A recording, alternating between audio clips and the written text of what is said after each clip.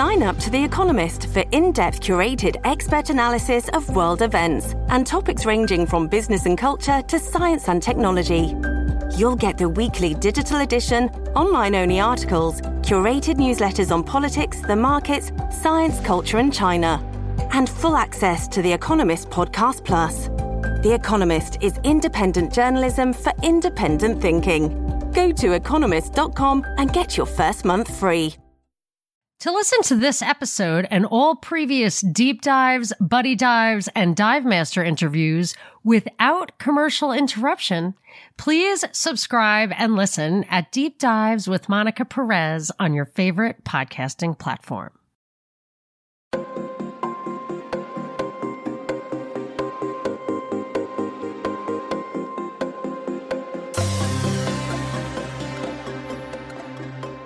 We are here with Teace Snyder, the mind, the voice, the face behind Conspiracy Synergy. I'm Monica Perez, and we're going on a buddy dive.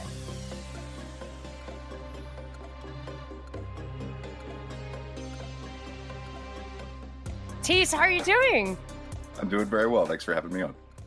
I have been really enjoying your videos, and I want to know the whole story. I want to know your background, where you got your skills, and what you're going for, both with what you're delivering and kind of the big picture purpose of putting all your time and energy into this. Sure. So I started off as an artist, and that's still how I identify. And the central theme of all of the different projects that I do is controversy. I find that art is the medium that allows us to approach controversy in a way in which it's not so painful for us to be able to approach. So a lot of what we're missing when it comes to the most controversial themes of our day, and that very much touches on conspiracy as well, is the ability to look at it through a lens that isn't quite so personal, that allows the sort of, let's say, I almost want to say like metaphor. I describe it. It's not a lie. It's kind of like an iris, you know. So some things you need an iris that's very tight, to be able to see things clearly, and other things you can open it and be much more open to getting struck in the face by that kind of light. And so I was trying to figure out how to use my artistic skill sets and constantly dealing with controversy to then broach into the realm of conspiracy, which I myself have been researching for a good 15 years now and going through the hurdles and the motions of waking up and all that goes with that. And so my big picture accomplishment that I want to try and get out of creating the show is to create a quick, concise, welcoming, emotionally palatable presentation that itself encapsulates the whole of the alternative media and the entire conspiratorial realm, so that I can get people interested enough to then take the deep dive themselves, because otherwise they might feel a little bit discouraged from the idea of doing what we do at all, let alone as deeply as we've gone. It's very entertaining. I love the style. I love the pace. I love that, first of all, it's very important to be able to listen to something without watching it. So I try that too. But I also, in watching it, the imagery or the images that you throw up there, it's funny because the pacing is fast, but when you're talking, it's totally manageable. Like I imagine for a newbie, it would be totally absorbable. But for me, I'm familiar with probably every image that, you know, maybe you'll throw 100 images up on the thing. I'm familiar with all of them. And then I get the connection. So it's almost like it's operating on a couple of different levels, but all the while being very entertaining. So I really enjoyed it. So I also, though, in my, in listening to you, and you did touch on, I was just telling you before we went live that I was going to try to do a game of like 10 words and do free association for each word.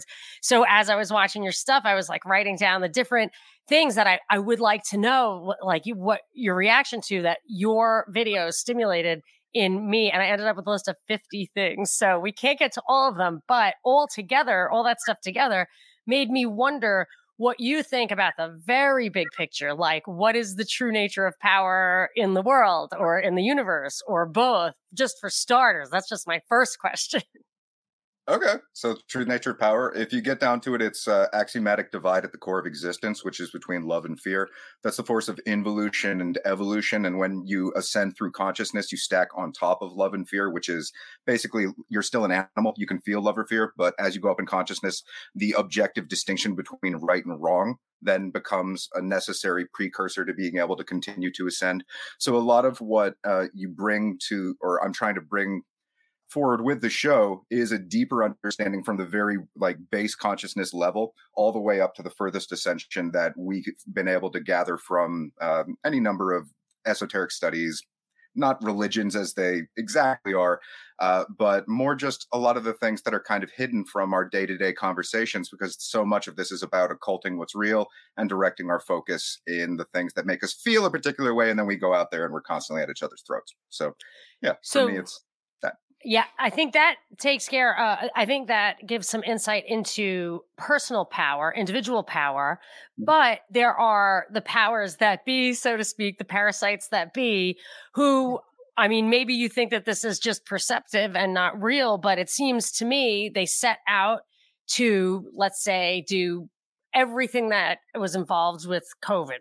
They anticipated it and they pushed that down on us. And it seemed like purely through psychological means, they affected that. Now that's a kind of power that seems to be more sophisticated than what I can tap into as an individual. What do you think's going on there?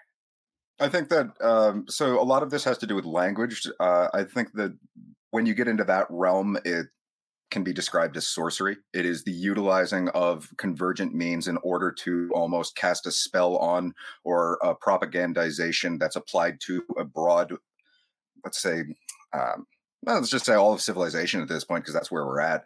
So when you pull that off, it's the gradual process of seeing people become their own oppressors. And so it's the habitual entrainment over time and the methodological means by which that's applied to individuals using the philosophy of cybernetics such that they can then be arranged within subsets and larger groupings that are indistinguishable from the way in which they themselves were abused. And so it's the parasitic mindset that creates within us the abusers as a byproduct of how they abuse us. What does cybernetics mean exactly again? Cybernetics, I think it's derived from the Greek kybernetes, which is basically, I describe it as kind of a philosophy of, it's the midpoint between technology and psychology. So it's turning people into the machine. Right. Interesting. Okay, so so you just touched on things like trauma and sorcery, and but you've also touched on, I think in your most recent episode, the operation of secret societies. I think you had a host of things there, and I could add some too, from Masonry, the Vatican, Zionism, Illuminati. I would throw in Skull and Bones, Bohemian Grove. There's just, but a lot of them seem to have like ritualistic, mythical, or not necessarily mythical, but religious, occult feels like it means spiritual. It just means hidden. It just means secret. But somehow occultism also feels like it's related to cult and culture. And it may or may not be etymologically. I don't think they're all from the same root, although you would think they would be. But it seems like that also has it has self-awareness. To have secret societies that have plans, that's self-aware. There's also elements to their rituals that I think serve at least two and maybe three purposes. One would be that it serves to establish the hierarchy within the secret society, but also to get admiration, obedience, awe, whatever it takes, power in the outside society that looks at that as the top. But then there's also the possibility that they believe it has real power. And I guess there's a fourth possibility that it actually has real power. So you've got individuals acting out of trauma and exercising sorcery and stuff. But now we have this, they're aware of it because they're in secret societies. They communicate in words and stuff. So there's definitely a conscious level thing. What's going on there? Do you think it has real power? What do you think is going on there? Oh, yeah. So that's what I was alluding to before when I was talking about the axiomatic divide at the core of existence, which is love and fear. And that's a force inherent to nature. And the way in which you go about orienting your philosophical understanding, disposition, which then brings about the actions that you take in life, is all predicated on the fractal nature of those philosophical kind of points of origin. So if you're occulting that from someone, you're able to turn down the lights and you amp up the degree to which darkness reigns. And so it is those reigns that are put upon us as people that are entrained in our brains such that we become the dissemination of the darkness rather than the light. And so it very much is a refined, calculative occult science, not simply the hiding of things, but the understanding of how, when you put those environments on people, they hide from the light. And so that's what I mean when it's the entraining process of turning us into our own abusers, because then they don't have to do anything. We do it to ourselves. Do you think that, do you ever think about Francis Bacon? I have a friend, Bob, who does the Hidden Life is Best podcast, and he traces a lot of this stuff back to Bacon, who he says is the smartest human being who ever lived. That's a pretty bold statement. But it sounds like a lot of what you're saying goes back to him really thinking it through and maybe establishing more than one secret society. I can't remember. Well, but I'm not. Yeah. Oh, sorry, go ahead. Yeah, I just the Bacon thing. I wonder if that came up, and when you look into some of this, like maybe the origins of secret societies, if you've ever stumbled upon that as a thread to pull on. Well, I'm not well enough acquainted with Francis Bacon myself. I definitely will make a point of going into it further. Insofar as how a lot of this works, it's really is the tracing it back to see like the precursor to the monotheistic religions or astrotheological cults, which in essence have the same underlying dispositional mechanisms that reign over the population at large. They were arguably infiltrated by a fifth column from long preceding that by the old religion. And so it's really just this way back, holy crap. And then you narrow it down and it's nothing other than freedom versus slavery. And it's us trying to figure out what is moral and how do we take our actions in the real world. And I think I might, as a dilettante hack, say that Bacon took that the next level of religion and made it science. Okay. So that's how I would say, like you're saying that the ancient religion all the way through and it's all the same. And I would say all the way through to, believe in the science. Like this science is a religion now. Yeah. And I think that was him. And I just think it's hilarious because I just want to change all of that everywhere to, instead of faith, believe, trust, to just like prove the science. Totally. Totally. That's all. Why is that so? Why does that make me a hater? I don't know. It's the inversion principle. If you're doing the right thing, like there's a great quote from the West Wing, which was obviously propaganda in its own right, but it's Charlie in like the first season or second season or something saying, if they're shooting at you, you must be doing the right thing. So that's why you're a hater. You're doing the right thing. Yes, exactly. No, I've even gotten tired of that because I used to be hypersensitive about everything. It's like, don't want to hurt anybody's feelings. I'm like, look, if you're making me like totally saturated with the crap that like I don't even care what I say or do, I'm sensitive to like real people doing real things, but if I don't care anymore about being hypersensitive to Leah Thomas or whatever, then they've really gotten to the point. It was like Obamacare. I never did anything socially active or politically active on my own accord ever in my life. And then Obamacare is like, oh crap, like that will tip the US economy over 50% to where people are beholden to a big government. Like I have to do something. This is going too far. It'll be too late. And I don't have any hope, but I can't look my kids in the eye and say I didn't try because they pushed me that far. And I feel like they just push to where I don't even, it's like, God, call me a hater. Like I got a troll on my new RSS feed, which is Deep Dives with Monica Perez. And the day that the Roe versus Wade thing came out, somebody gave me a bad review saying, I can't believe you're defending Justice Thomas, blah, blah, blah. And I'm like, I never mentioned him on this feed. I didn't have time to even respond to the Roe thing. I still, to this minute, haven't read what Thomas wrote about the Roe thing. And I was going to write to Apple and say, this is a troll. And then I was like, you know what? I kind of like it.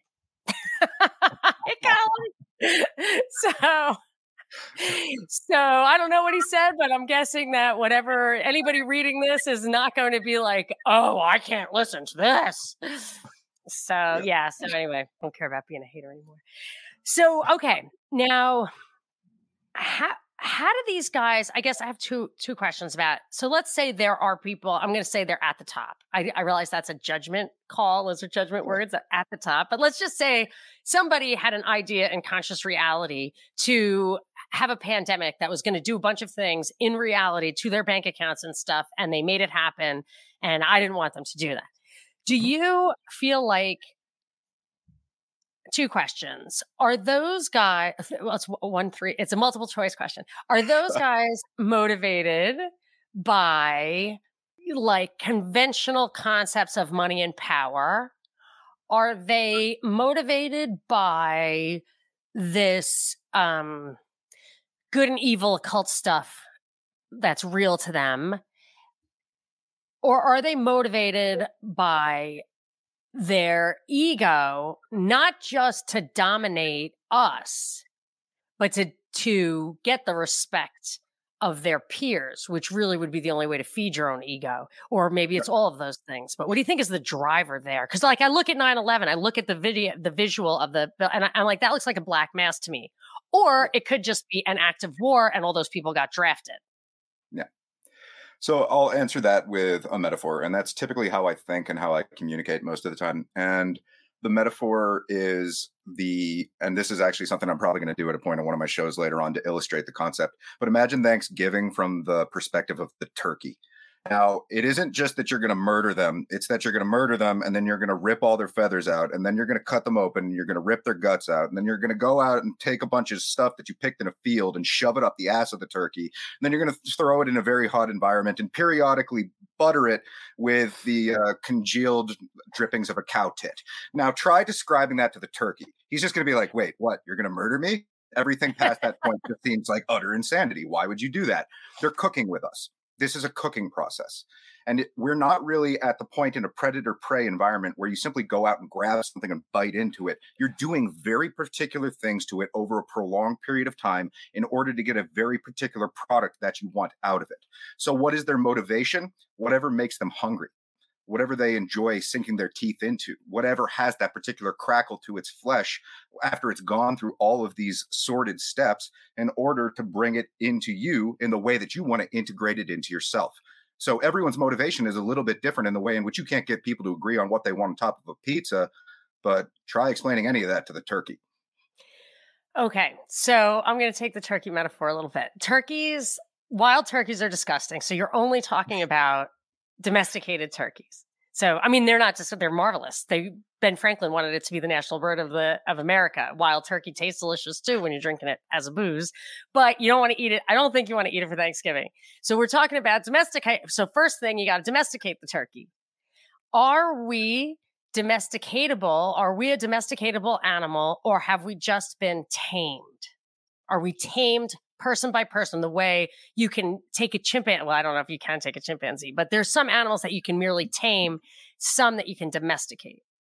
That's a beautiful distinction. The metaphor of Plato's cave is that if you look closely at the drawings of the people who are in it, the chains are loose and they can take them off at any time. It's that their focus is so transfixed on the glimmers of suggested reality that it takes precedence to the hard reality that they find themselves confronted by. So it's a spectrum, and every one of us falls somewhere on it. But ultimately, nature cannot be tamed. It's the thing that is able to break through those chains by one means or another, this life or the next.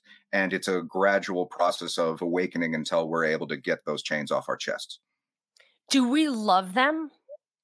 Do we love the people, the chains, we Stockholm? Such a great point. And yes, so many people are in love with, because there's a beautiful illustration I saw one time. It was a slave who was painting the chains gold. You know, it's like we wear it like it's jewelry so that we can tell ourselves that they love us. Oh, that kind of thing. So absolutely, that's a huge part of it. I remember when I was young, like an adolescent, and my environment that I was coming up from, like my dad was a truck driver, I was the youngest of 9, and I did really well on standardized tests, and I knew that my future was going to be something I didn't understand. Like the options that were available to me were just something I just was not capable of grasping. And I was pretty bad at it in the beginning. It's down to like, I didn't know how to dress. I was very rude. It was like a behavior problem, you know, but I had that thing that I knew I could exploit, and I didn't know how to exploit it. And when I thought about, well, I could do anything. Like my computer science teacher told me to go into computer science. Some engineering person asked me to go into engineering. The banker, when I was a waitress, and the dentist would ask me to be his receptionist. Like, I just didn't know what to do. And I remember saying many times, because it gave me terrible anxiety, that I just wish sometimes that we didn't have freedom. Because my father would have me watch Milton Friedman on Sundays, free to choose. And I was just like, oh, I can't take it, man. I can't. I do not want deliver this cross from me. So I didn't like the freedom. I didn't like the freedom. And it really has taken a lot of like mental discipline to order the chaos in my mind and stay focused and accept the burdens of freedom. And I wonder if these kids these days have so much more anxiety than I had probably. And I wonder if it's like literally just so much stimulation, so many options, even to the point where they're not even directed to think about practical things. Like I had a friend in law school who won a lawsuit because Citibank was discriminating against students, wouldn't give students who had a poor chance of repaying the credit cards. So if you were a jazz major and you were on financial aid, they weren't giving you a credit card. And I was like, that makes perfect sense. That's great. That's just a natural way to direct where you really should be focusing. And she's like, that's outrageous. I'm like, okay, but you should not tell poor kids they can be jazz majors. They're going to find out in a couple of years that was a bad idea. And I just feel like, an excess of freedom can be overwhelming. And I imagine that's why people like the chains. Please tell me, Dr. Fauci, please tell me what to do. I need to trust you. Yeah. So that's sort of like, I don't know if it's the freedom so much as it is a sense of direction. And a lot of people feel as if they need a sense of direction because they've been so rigidly directed every step of their lives. So for those who have been oppressed, freedom feels as if it's chains. And for those of us who desire liberation, it can't stand for everything to stay the same. Wow. That's a great, great point, because I have to say, when I had teenagers, I remember thinking like, I can walk any path. Like I have the strength to walk any path, or like I used to say when I ended up. So this crazy journey of freedom went from dropping out of high school to going to community college to transferring to Harvard. And when I got to Harvard, it was such a traumatic experience I was absolutely not prepared for, but I was not leaving. So I used to have this expression, I'm not leaving till they carry me out on a stretcher. So like that was my mantra for a really long time. And then I had teenagers and I was like, I can't just sit here and not leave till I get carried out on a stretcher. Like I need to know how to navigate this path. And I remember like the only prayer, I think I finally started praying again for teenagers. My only prayer was like, I can walk any path. I'm not asking you to take this cross from me. I'm just asking to see the path. I just want direction. I just want to know that I'm walking on the right path. And it's difficult. It is really difficult because we put so much energy into things that we're doing that, and I think we've been trained, especially Americans, to be hyper productive, hyper efficient, really diligent, get up in the morning. I mean, what do you think Starbucks does? Starbucks was like when Coke was going out of style, Starbucks was just like have 5 cups of coffee every day and work 15 hours. Like we really work hard. But there's an expression about management. If you have somebody who's clever but lazy, they should be in command. If you have someone clever and really hardworking, like they should be in a high staff position. If you have someone stupid and lazy, like you could just put them anywhere. It doesn't matter. But if you have someone stupid and diligent, you have to fire them immediately. Because walking down, working really hard on the wrong thing in the wrong way can cause a lot of damage. So direction is important, and the responsibility for that, especially if you have the energy, it's like what STEM and STEAM. I remember Charlotte Iserbyt, I think is how you pronounce her name. She was on Alex Jones, and she was the one who gave her father's Skull and Bones directory to the public. I think she gave it to Alex Jones, then everybody knew who was in Skull and Bones. And she was in the Department of Education back in the day, and she said STEAM and STEM, I don't think STEAM was a thing then, but science, technology, engineering, and math as like the new wave of how schools are structured, charter schools and stuff. She said it's a way of excising from people their ability to understand civics, to understand it goes hand in hand with my thing about liberal arts. Like the liberal arts were only allowed to free men because the Greek slaves who worked for the Romans were smarter than the Romans, and they were not permitted to have the concept of civics, of history, of language, of rhetoric, of all the things that the masters would have, or the freemen. And so she would say, like, you don't want people to have that full understanding of all of that stuff. So they're actually giving us this work ethic. They're giving us the skills. They really quite highly educating us into just being tacticians, it seems like, operators, and not really fully grasping the big picture. And I think that may be why it's so hard for us to see the path, to understand the rhetoric. Whereas I saw in one of your videos, you had a John Taylor Gatto book, and he was the one who said, you just flashed it on the screen, but he was the one who said that I think like 80% of the senators at that time went to like 4 or 5 high schools. He said, it's not college, it's the high schools that teach them like the 14 tenets of how you persuade people, what motivates people. And a friend of mine who's of that ilk was the one who pointed out to me, he's like, where I come from, we only care what our peers think. And I was like, wow, interesting. And that gave me a little bit of an insight. But yeah, so if you're directionless, but have a lot of energy and technical skills, it can be dangerous and scary. And maybe that's one reason why people love those chains. Well, we're Greek slaves. Oh, I agree. I'll throw out my personal hypothesis about the nature of what anxiety is. I see anxiety as an evolutionary precursor to precognition, which you can look at for an appropriate metaphor, even if you don't necessarily subscribe to the materialist kind of phenomena that I'm alluding to, would be that of feathers on a dinosaur before a bird takes flight. It seems conceivably as if nature's taken a horribly wrong turn and it's just making you look ridiculous when 1 minute later you're able to jump off a cliff and be able to take flight. So it's the premise that what is anxiety in us? What does it elicit and what does it connect to? That is the gradual, once again, my own personal hypothesis, precursor to our collective precognition. You know something's there, you know something's wrong, but you can't quite figure out what it is and it's driving you crazy. So that's sort of us approaching the cliff before we're able to realize that superpower and take flight. That's great. So do you believe in God? I think it's irrefutable. What terminology you use seems to be what pisses people off. So God, supercomputer, cosmic fart, video game, whatever. There are any number of different kind of things that you can look at. So which word would you associate more closely with the concept of God? Intelligence or energy? Creativity. Nice. Excellent. So, okay, I really want to know what you think about a lot of different things. So can I play my game? Yeah, go ahead. Okay. Sure. So my game is that I wrote a bunch of words down that you mentioned, said, or flashed across the screen. Okay. The first thing is you talked about templates, and it's what I think of as archetypes. And I'm happy to tell you what I'm thinking if you need your memory jogged, but what did you mean? Do you recall by templates?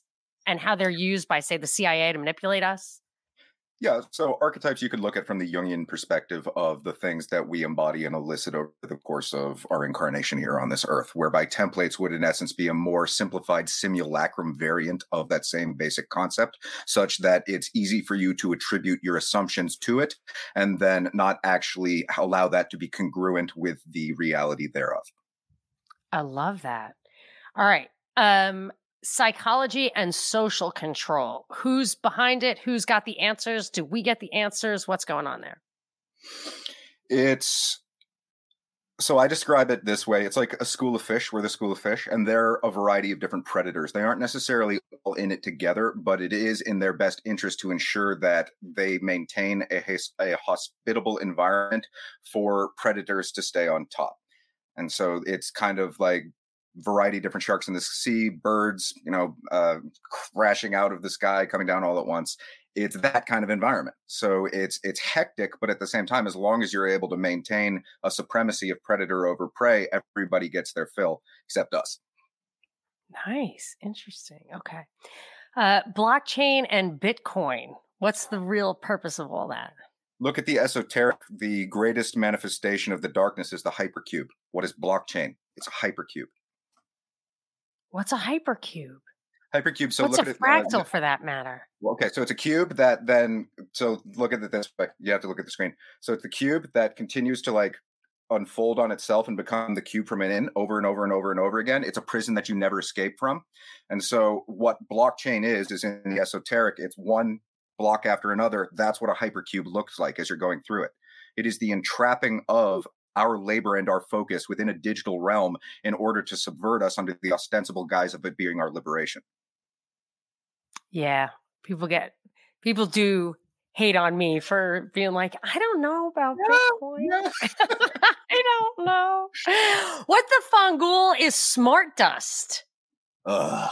So the problem is that the deep state and continuity of government are approximately 50 years ahead at any given juncture.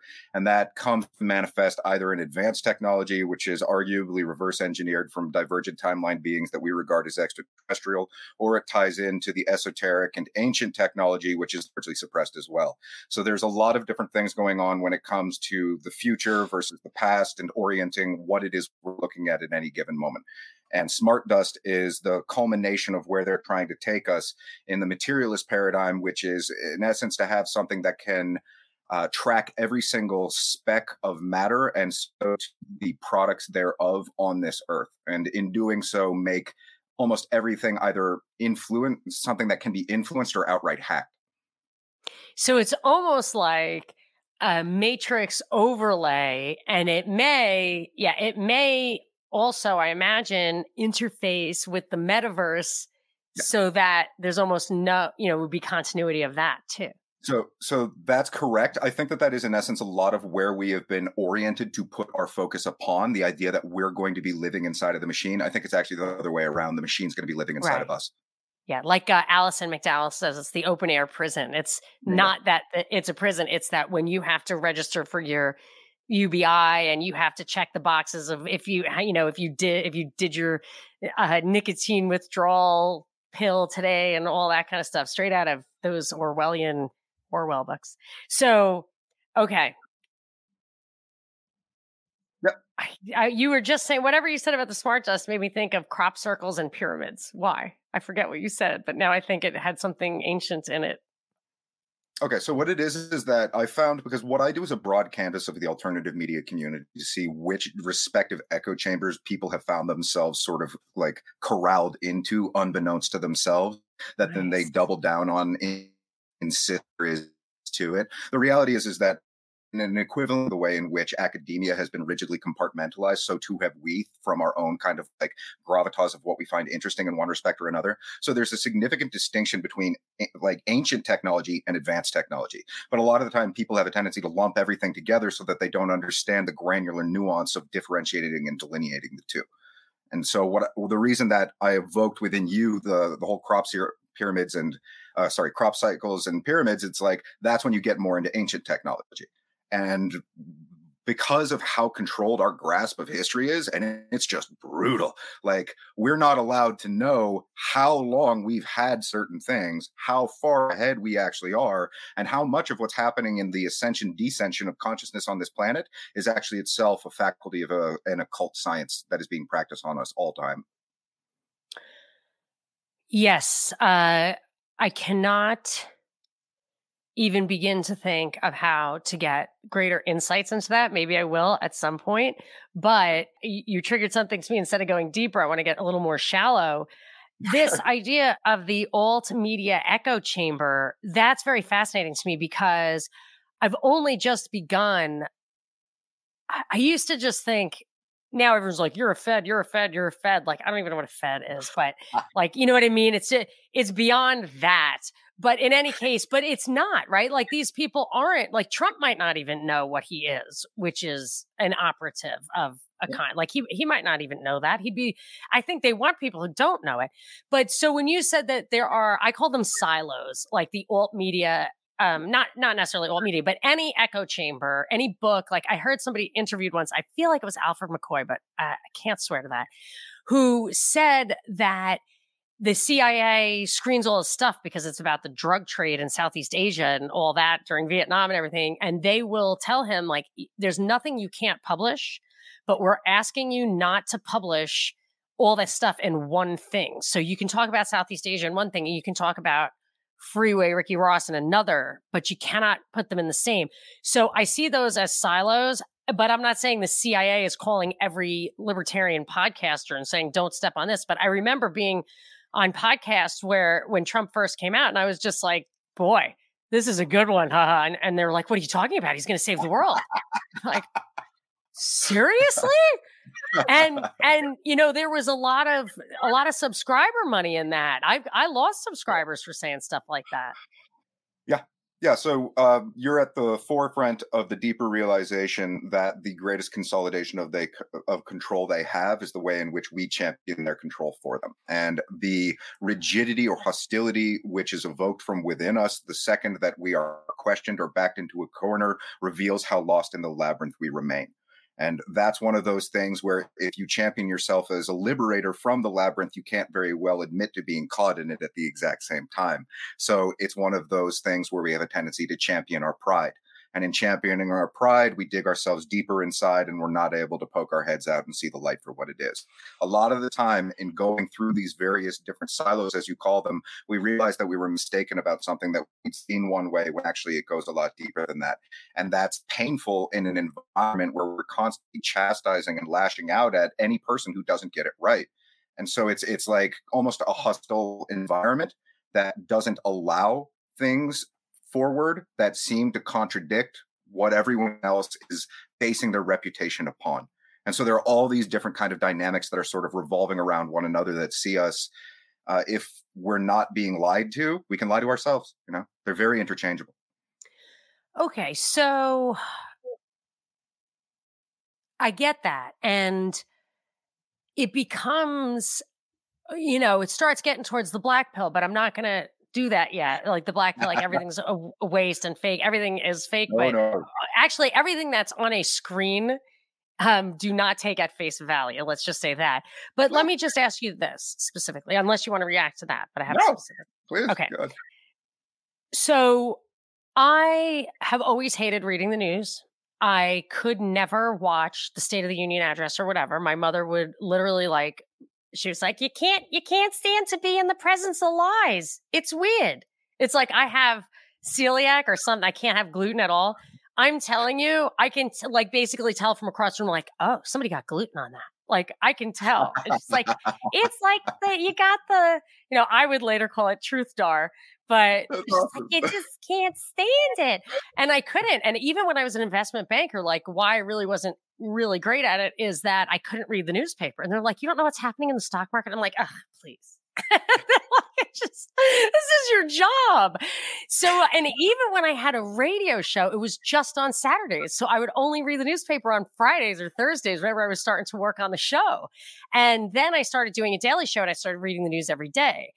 And that became too much for me. And so now I'm kind of in the middle somewhere where I do 2 stories a week and I try to find stories that seem really important. Like, what is the Roe versus Wade thing really about? And then yesterday I did there's all this noise about Roe versus Wade and a shooting in Chicago, but people are not talking about this big gun control bill that came down through Senate with a lot of Republican votes, through Congress. Biden signed it. And I mean, do you happen to know, I'm not really asking for an answer, but do you happen to know the 3 things that were in that bill? The biggest gun legislation in 30 years.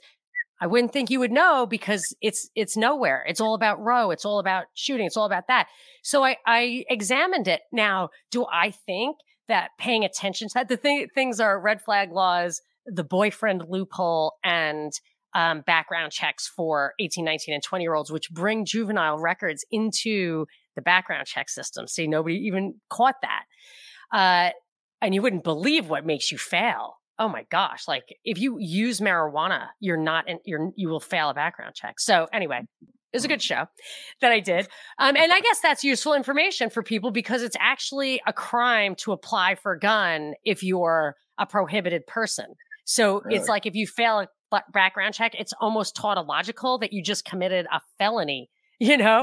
So there's a little value there, but sometimes how much value, how do you walk the line between saying we're in a silo, we're in an echo chamber, we are operating in their framework, and therefore we're reinforcing their framework, and then also say, okay, we are, reality exists. I think, this shit exists. If it doesn't, it doesn't, but it doesn't matter to me because it exists to the extent that we haven't made any progress since like Socrates and stuff on some of these big, big questions. I'm not wasting my life with that.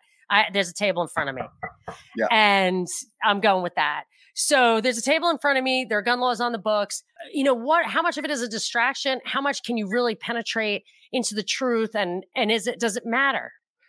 Okay, so it matters tremendously. It matters more than anything, I'd say. And that's why you have that sort of not just phobia, but visceral aversion to lies in your midst. Because when you understand what lying is, it's a violation of natural law. So it almost breeds kind of demons or a proliferation of that which is not conducive to the best end.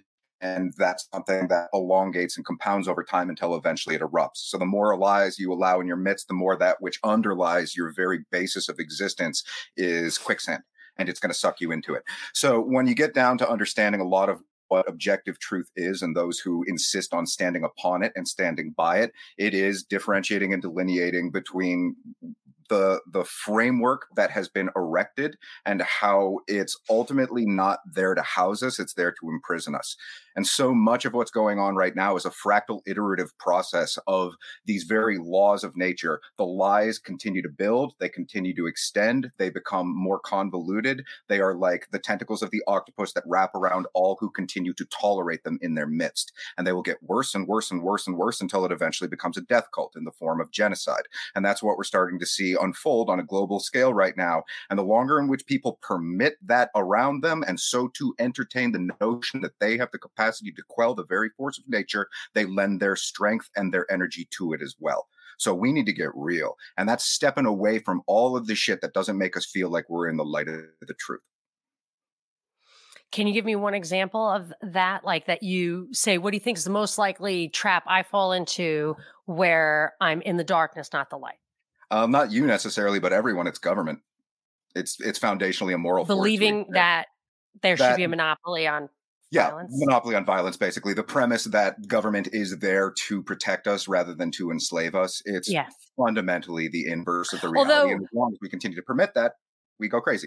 I think I would prefer, I haven't revisited in a while, but Albert J. Nock in Our Enemy, the State, he does distinguish between government or governance and the state. So like in my house, there's governance. I'm the governor of my house for sure. And thank God, because I wasn't for a long time because I'm a libertarian to a fault.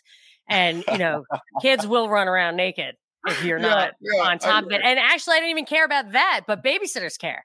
So there have been moments like, do you know that kid's naked? I'm like, he likes it. I don't think that's perfect. It's a very important distinction. And the language that I use to address the same underlying point is this. We want leaders, not rulers. We cannot allow rulers, but leaders are a very real thing. And as leaders emerge and make themselves known, it not only behooves them, but it behooves us to understand that's a reality. And I would pick another Nock point. He said, we'll always have these problems if people think that a job is something to be given.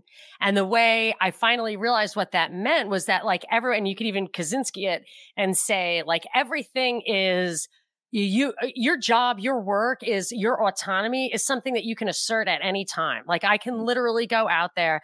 It is a little tricky if you have very limited land and way too many people and weird laws where people reach out from the grave and can control plots of land. And I think that the evil overlords are working on that. But as a general rule, you should be able to grab, and minimum wage laws and all that, you should be able to grab a broom and say, hey, buddy, for a peanut butter and jelly sandwich, I'll sweep your steps. And people probably trade that. And that's you making a job.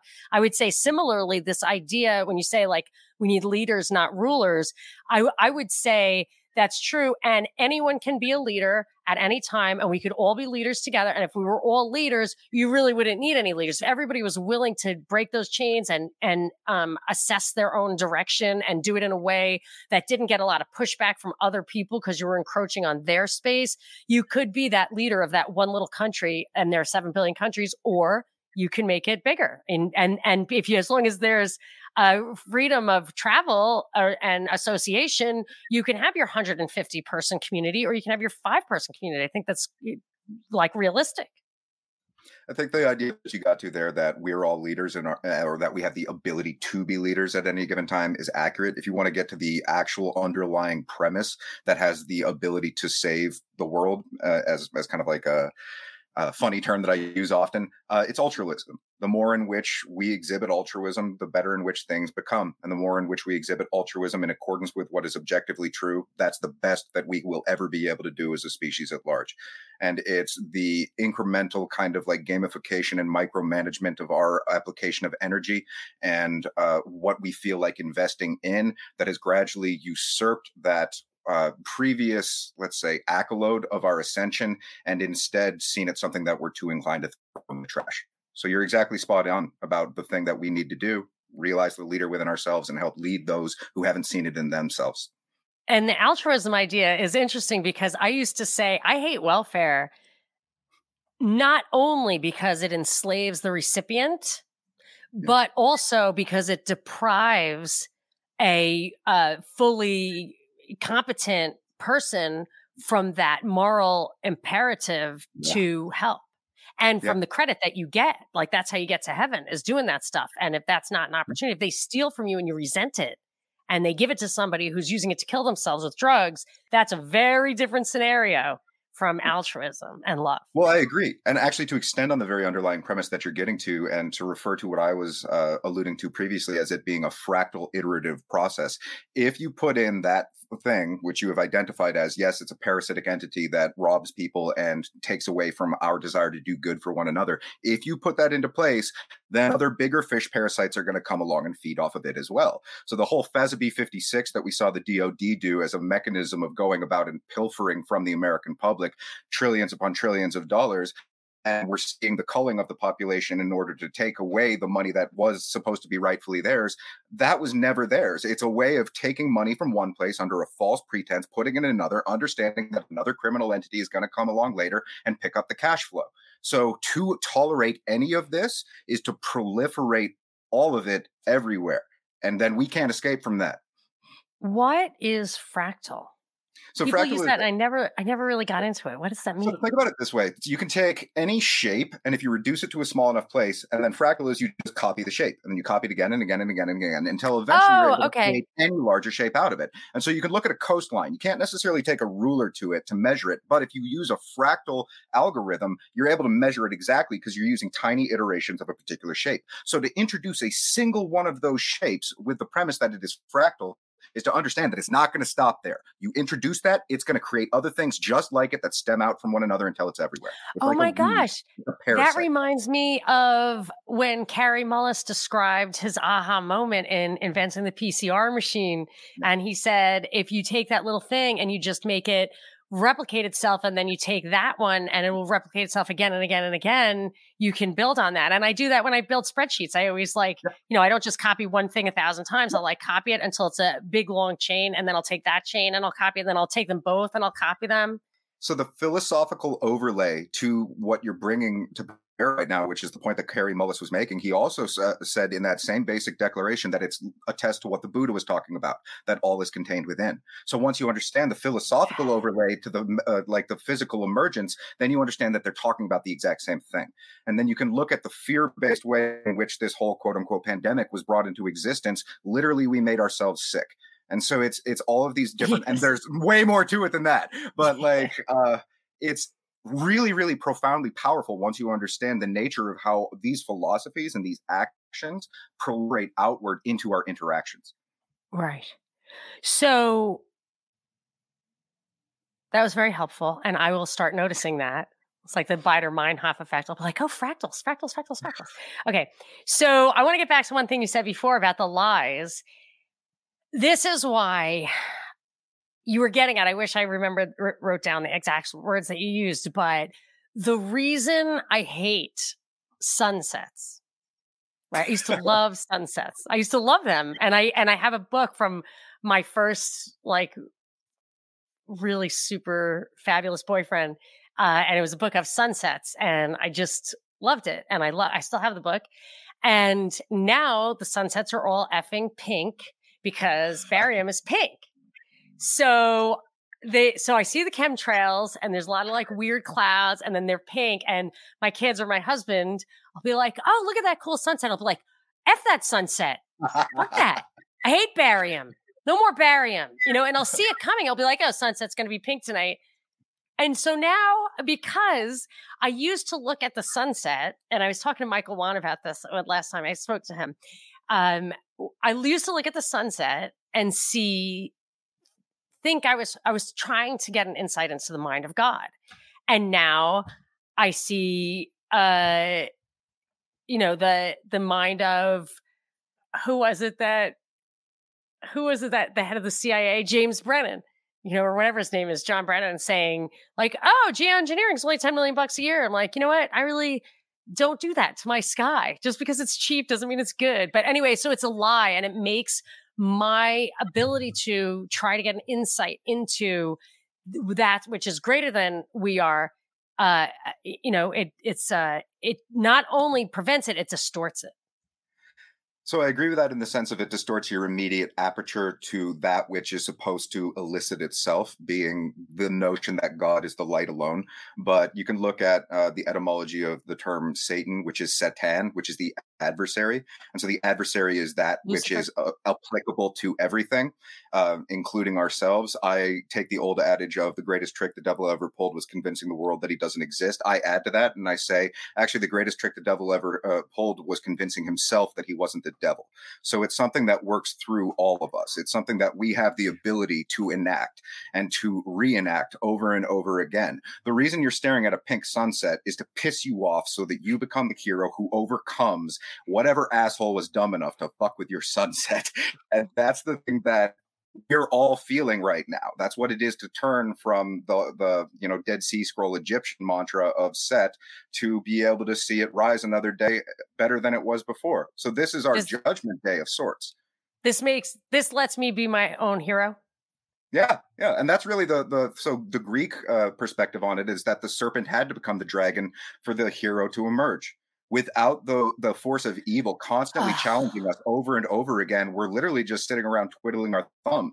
And that's why this sort of death cult proliferation has emerged from underneath all of us, and it threatens everyone we love.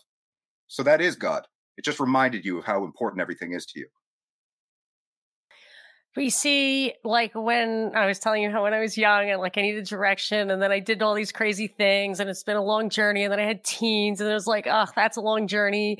And I feel like I earned, I walked the good path, like just read the Bible. Like it doesn't say anything about fixing the sunset. It's like, this is just the way it is. So I'm not tired, but I don't want to worry all the time. I'm doing my best, but I just don't want to worry all the time. Okay, well, I'll give you an example of this. You know what the number one causal, let's say variable in overall violent crime on the planet is?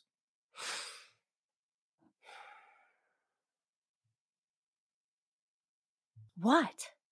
The number of people that you have in any geographic location practicing advanced meditation techniques, wishing well on behalf of the people around them. You can look at the Peace Project. Inverse correlation. Well, no. Like you can use statistical analysis over time in order to be able to establish that it's causal. And so it's But wait, you're saying crime is not caused by meditation, the opposite, right? No, yeah. So if you get a number of people together at any given juncture, practicing advanced meditation techniques. So the way that it works, it's the Maharishi effect, and it's the square root of 1% of the population at any given time who's practicing these techniques reduces overall violent crime. And the reason we're not actually able to address any of the problems that we have is because we're still addressing them from within a materialist paradigm, which is itself a siloed byproduct of the academic infrastructure that we're secreted from or beholden to.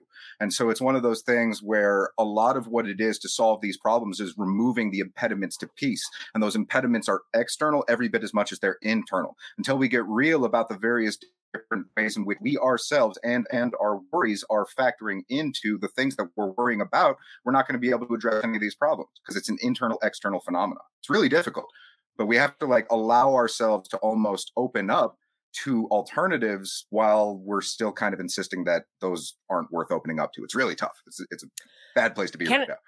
Can I ask you specifically about that meditation? Does it have to be those specific techniques, or is like the rosary or worry beads okay? Right. Okay, so a lot of what that is when you get into it. So a good empirical basis to go about making these contentions starts with a book by Dean Radin, who wrote a book called Real Magic, and is in essence saying that what magic is the future of what science will become.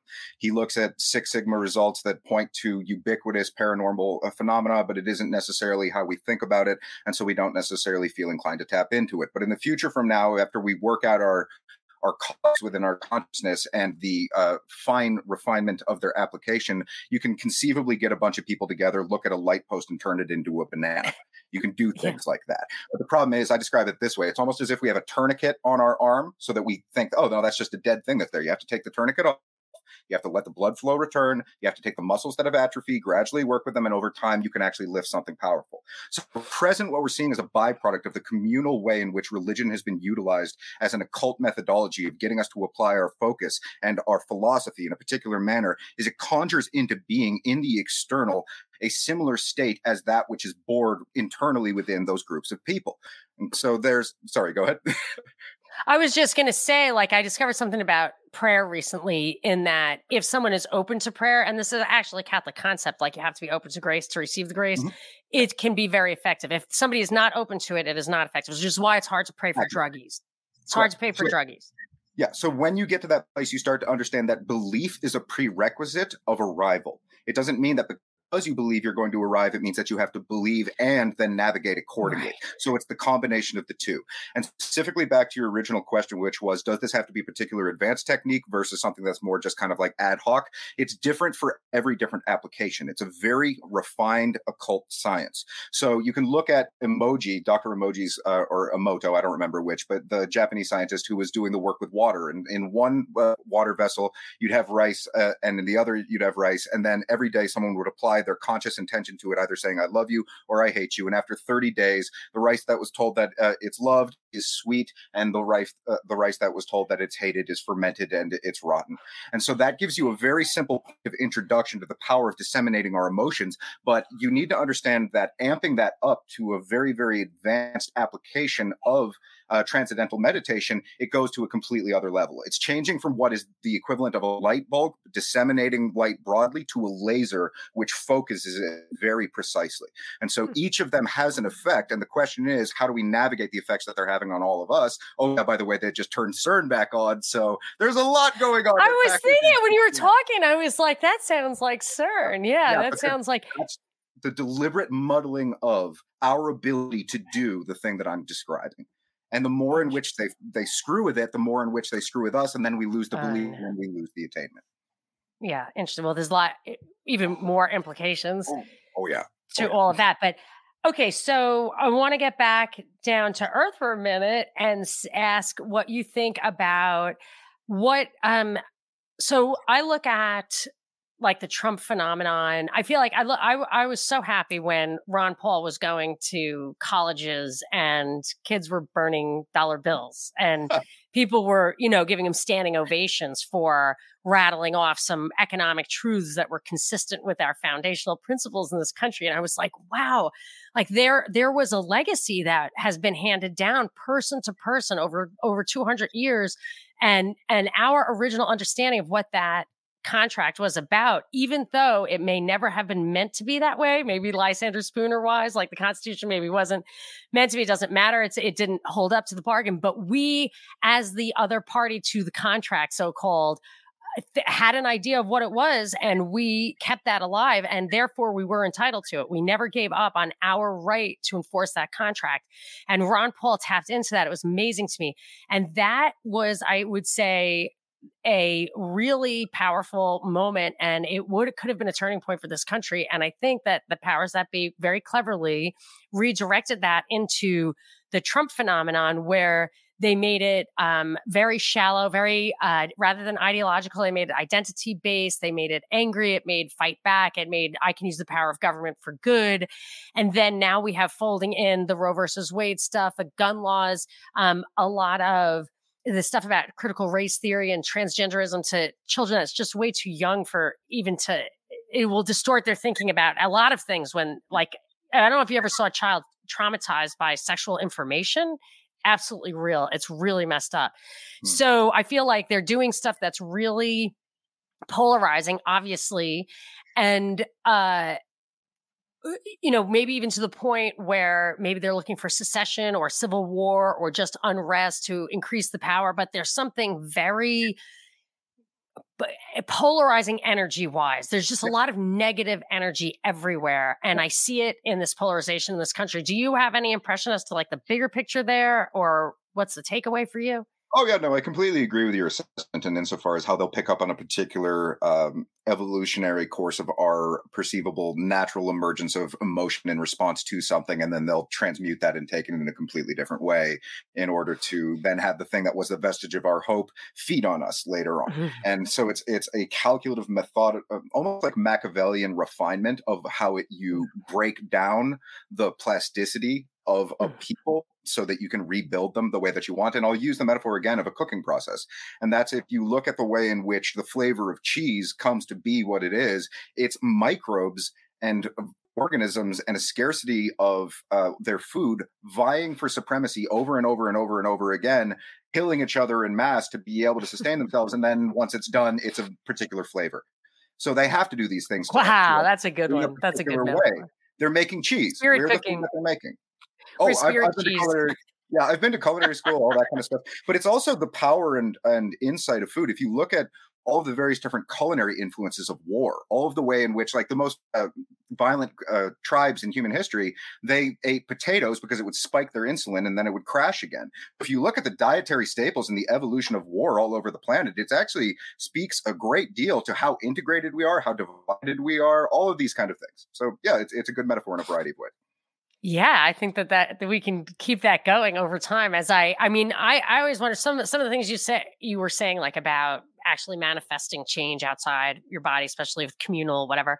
I was thinking, wow, that's one of those things that I had this thought a couple of years ago. Like, there's stuff so far into like, I didn't know. Like, there's mind-boggling concepts that I haven't conceived of at all. Like, I feel like I'm getting old, but there's definitely going to be stuff that like, wow, I didn't even think of that, And I feel that way about what you just said. I also feel that way about sauerkraut. I feel like that. I'm like, wow, food should be alive.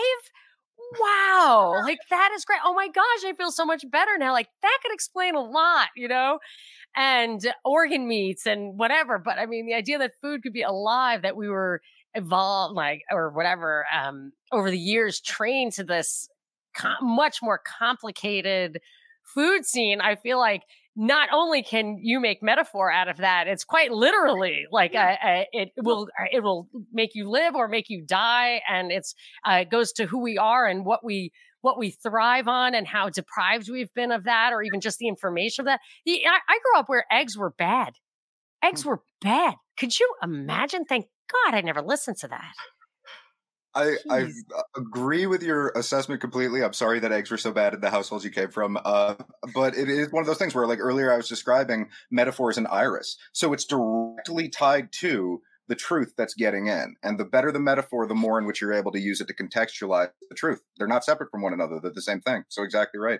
And that it's really interesting to look at the mechanistic manner in which we have been stripped from our cells, and our cells have themselves been turned into our cells, as in those that imprison us, rather than allow us to elicit the spirit of life. And that's, once again, a manner in which is a variety of different tiny things that cumulatively come together so that we identify more as the machine. And when we do that, we are more permissible of it, let's say, entering into us in any number of different ways. And so too are we more mechanical. That's what the cybernetic is. And it's like all of these different things, including what we eat. Because if you give people more synthetic food, they become more synthetic. They aren't as robust in their immune process. And it's all of this stuff built on top of one another. So cells are fractals. Yeah, it's a way to think about it. And that'll give you, that will allude to the path that you need to take to find your way out of whatever prison is you've been buried in. And this applies to all of us because it's coming to that objective understanding at the basis of everything, building off of that. And then you can very much realize the, let's say, enlightening of yourself, and so too of your genome. because as you go through this internally, you start to manifest within yourself greater and greater abilities. Patenting the genes, man. Ugh. I can't deal with that. The GMO stuff, they patent human genes that belong to human beings. And also, anyway, but what I want to ask you is I got through my short list. I didn't get through the 50, but I got through, I think, the 10. And I wanted to know if there was anything that you wanted to make sure we talked about or got to, or even just direct people to. I'm not asking to rep, but I did want to make sure that if there was something specific that we didn't hit, I want to hit it. My whole thing, and I think we're basically on this page of this, is that a lot of what we're observing with the COVID phenomena is not a singular event. It's a variety of different convergent phenomena that are being put under the same diagnostic umbrella, equivalent to and in great excess of what we observed through the whole AIDS epidemic, and how that was something that was championed for federal funding and also steering philanthropies and a variety of other things in around the world. Future. Yeah. And so that's what's going on right now. And it's really difficult to be able to go out there and see all of us siloed sort of in our own respective interpretations of it is a chimeric fair and cleavage site interjection that's on this next level of, or that's a red herring fallacy that's put out so that we look at it that way and continue to apply our focus in that manner. And we aren't willing to enter into the germ theory versus terrain theory. And we aren't willing to talk about action at a distance, consequence. And if you want the simplest interpretation of what we've observed happen, it's this. Imagine if a bunch of stupid jerks got together and they said, we're going to take everyone's smiles away. And they put masks on all of us. And we've been walking around not seeing other smiles. What does an idea as simple as that take smiles away from the world? Would that itself account for COVID? Until we're at a point where we can ask questions like that without thinking of them as inherently ridiculous, we're not actually looking at the observable phenomena for what it is objectively. We continue to project our subjective interpretation onto it, insisting that that's the truth at the end of the day. It's very complicated. And the germ theory, the germ theory, terrain theory thing is driving me crazy because I absolutely was completely I saw no evidence of germ theory. It's just a theory, whatever. I saw more evidence of terrain theory. And then I did read about them trying to make vaccines contagious. And I was reading I stumbled upon some patents from the 80s of bioweapons. And I was like, maybe they made germ theory real because I don't know. I kind of see evidence of it now, but only in the bioweapon context. Yeah. So insofar as the phenomena, I agree. We are seeing what appears to be evidence of that. But this is what I get to. I think I might have said it before we started recording. A lot of this is things that zip together.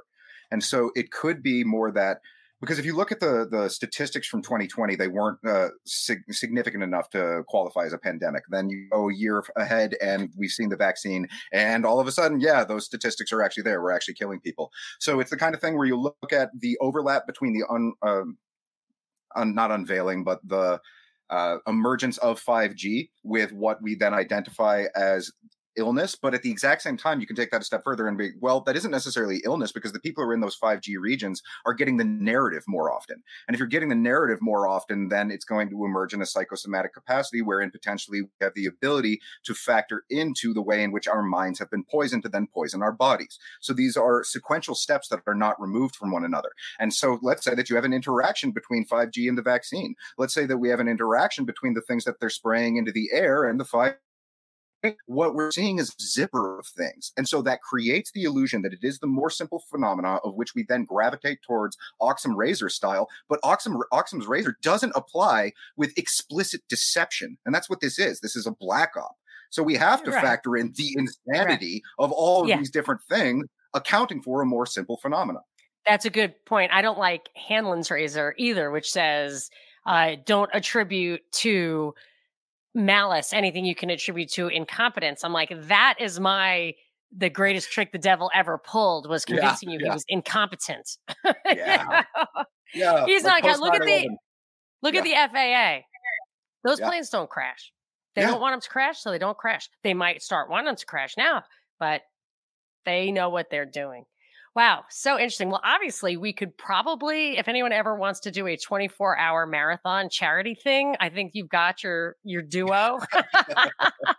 Because we could take any one of those minutes and bloop, and then make it into an hour. Like, I like what you do that on your show, on Conspiracy Synergy, is like you can watch the whole thing or you can just watch the clips of it. I think that's very considerate of you.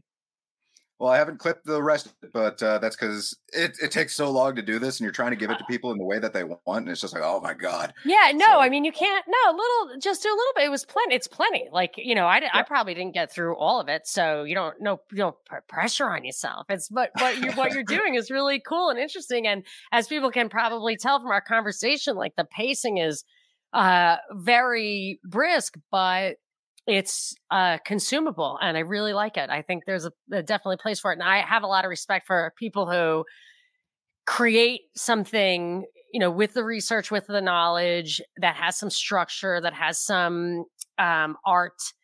So I really enjoy that, and I think it's a unique offering. And if you want to tell people about it in your own words, or how they can get to it, or where you're going with it, then this is the time. Sure thing. So I'm an artist, and as I spoke earlier, I always focus on controversy, and I try and figure out a way to transmute animosity into something that we're able to come to common ground and see eye to eye once again, because without that, we're at each other's throats. And so I've been studying the whole alternative media conspiratorial realm for about 15 years, and I wanted to apply my skill sets as an artist to what I observed to be missing from the phenomena at large, which was something that was encouraging and welcoming for newbies, while at the same time including a lot of those Easter eggs that make it delectable for the people who have been in it for a very long time, such as Monica. And that's she appreciated all of the different pictures and things that I have popping up throughout watching the show. And so it's a show that's designed to be used as an outreach tool for your friends and family who are beginning to approach an aptitude or receptiveness to what's actually going on and the complexity of it. And it isn't all about me. I'm more using my talents to showcase everybody, because that's what's really going on right now. There is so much happening that without each other doing this deep dive research, we're screwed. And so I very much rely on the alternative media, and I tip my hat to them. And sorry. Someone needs to be picked up from school. It's cool. And so but yes, you tip your hat. Yes. Yeah. So I agree. I like to be a resource for other podcasters and stuff too. Like, just don't redouble the effort. Yeah. That's why you're one of the alternative media's best, and you're in the 4th episode when I go into Cecil Rhodes, and I include you in that list. Oh, I can't wait. I've been Rhodes pilled, so I definitely want to check that out. That's awesome. Fantastic. So I think your website is conspiracysynergy.com, right? Yeah, and that's where you can get Odyssey, BitChute, all the connections there, including clips. It's very easy to navigate. I like it a lot.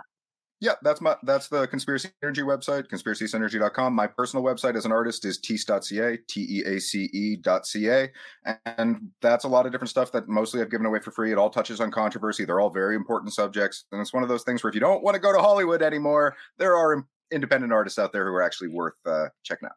How can people communicate with you? Do you use social at all, or do you, is it email? I primarily use Twitter to study the zeitgeist and the bot farm. It's like, what's the bot farm up to today? I've been shadow banned. So it's just me talking to people I know. Yeah.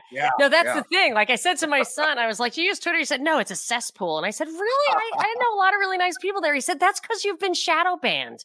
You don't know what it's really like. Like, oh, okay. But like my friends are cool. So I'm at Monica Perez Show. What's your Twitter handle?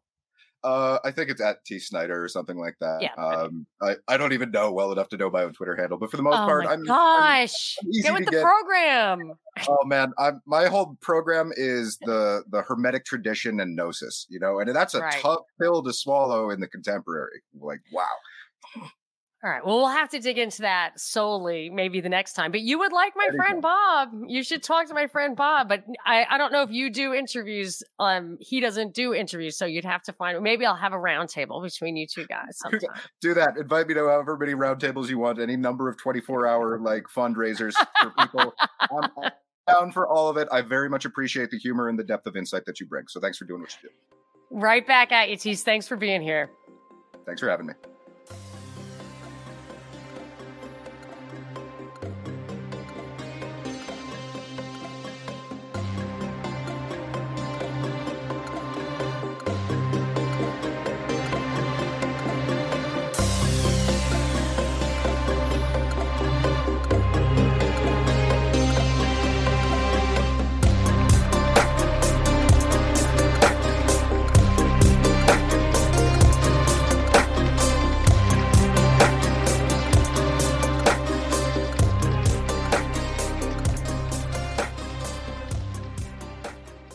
To listen to this episode and all previous deep dives, buddy dives, and dive master interviews without commercial interruption, please subscribe and listen at Deep Dives with Monica Perez on your favorite podcasting platform.